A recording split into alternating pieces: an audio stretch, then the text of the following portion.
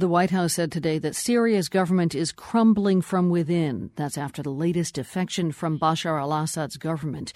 His prime minister, Riyad Hijab, has jumped ship. He fled to Jordan. Hijab is the highest-level Syrian to switch sides. Others include a general and two top diplomats. Reem Alaf is an associate fellow with the London-based think tank Chatham House. She's Syrian herself. She says that the latest defection is damaging. Today is really a big blow in the sense that it will not make the regime crumble, but it is absolutely humiliating for the regime to have its own prime minister defecting. Although the prime minister does not wield nearly as much power as the president of Syria, Bashar al-Assad. So aside from, the humiliation factor, I guess it would be perhaps mitigated by the fact that this man has only been prime minister for a couple of months. Apparently he was planning his defection the entire time. But what real kind of wounds could this create in the regime? The regime does not like to hear such news because it has been trying to convince the people who still support it that this is all a conspiracy, that this is all a war against Syria, led by the United States and its allies, led by Saudi Arabia and Qatar. Defections like these from the heart of the government, precisely because he was so new, serve to show that they are not really in control. So it is very difficult for the Syrian regime to keep claiming to its supporters that the bad guys from outside are trying to target us because of our positions. And there are still significant amounts of people in Syria who are buying the regime line, who only watch Syrian television or Ad-Dunya television, which is allied to the regime, and who desperately need to believe that this is all some big conspiracy. When members of the government are beginning to defect and are beginning to speak out, whatever the reason they're doing that, be that because they think the ship is sinking and they need to jump out, or perhaps they really believe that they should not be in such a government. The point is that when that happens, the whole line about the conspiracy is getting more and more difficult to keep on defending to the Syrian population, which is still holding on to this regime. What does it matter if the Syrian population holds on to this regime? There is plenty of proof of what the regime has done. One would think that a PR blow might not make much of a difference.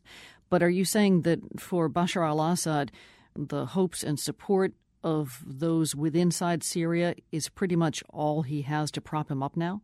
The regime still has a lot to prop it up, mainly the army and the intelligence, but also it does very much matter that a portion of the Syrian population still supports it. This is why for the past year and a half, we've seen repeatedly, especially at the beginning, a lot of organized rallies in support of the regime, a lot of public appearances by different members and by Assad himself, and a very strong drive in the media, both the official media such as Sana and Syrian television, and the unofficial media such as Ad-Dunya, and their allies, Iranian television, Russian television, etc. They have been on a very determined drive to convince many people in Syria that this is all a conspiracy. Does anyone in the Syrian government hold as much power overtly or covertly as the president does, Bashar al-Assad? Nobody in the entire Syrian regime, let alone the government, has any real power outside the higher echelons of the regime, which means the Bashar Assad force, the heads of the intelligence and the heads of the army, who are very close and loyal allies so far. In times of crises like this one for the regime, not a single official really matters at all.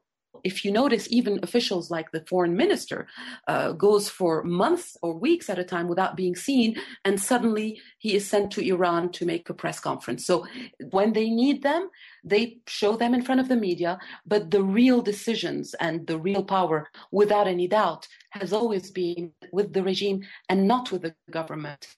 So as more and more members of the regime fall away, does Bashar al-Assad of Syria look more and more like Muammar Gaddafi in Libya during his last days? The Syrian regime does not look at all like the Libyan regime. On the contrary, on the Libyan regime side, we had very steady defections throughout the crisis. In Syria, this has not been very few defections for a number of reasons, not least of which being the fact that when you defect from the Syrian regime and the government, you have to make sure that your entire family is accounted for because the repercussions are immense. This is not so much about the regime losing power. It is not so much about a blow to its reputation.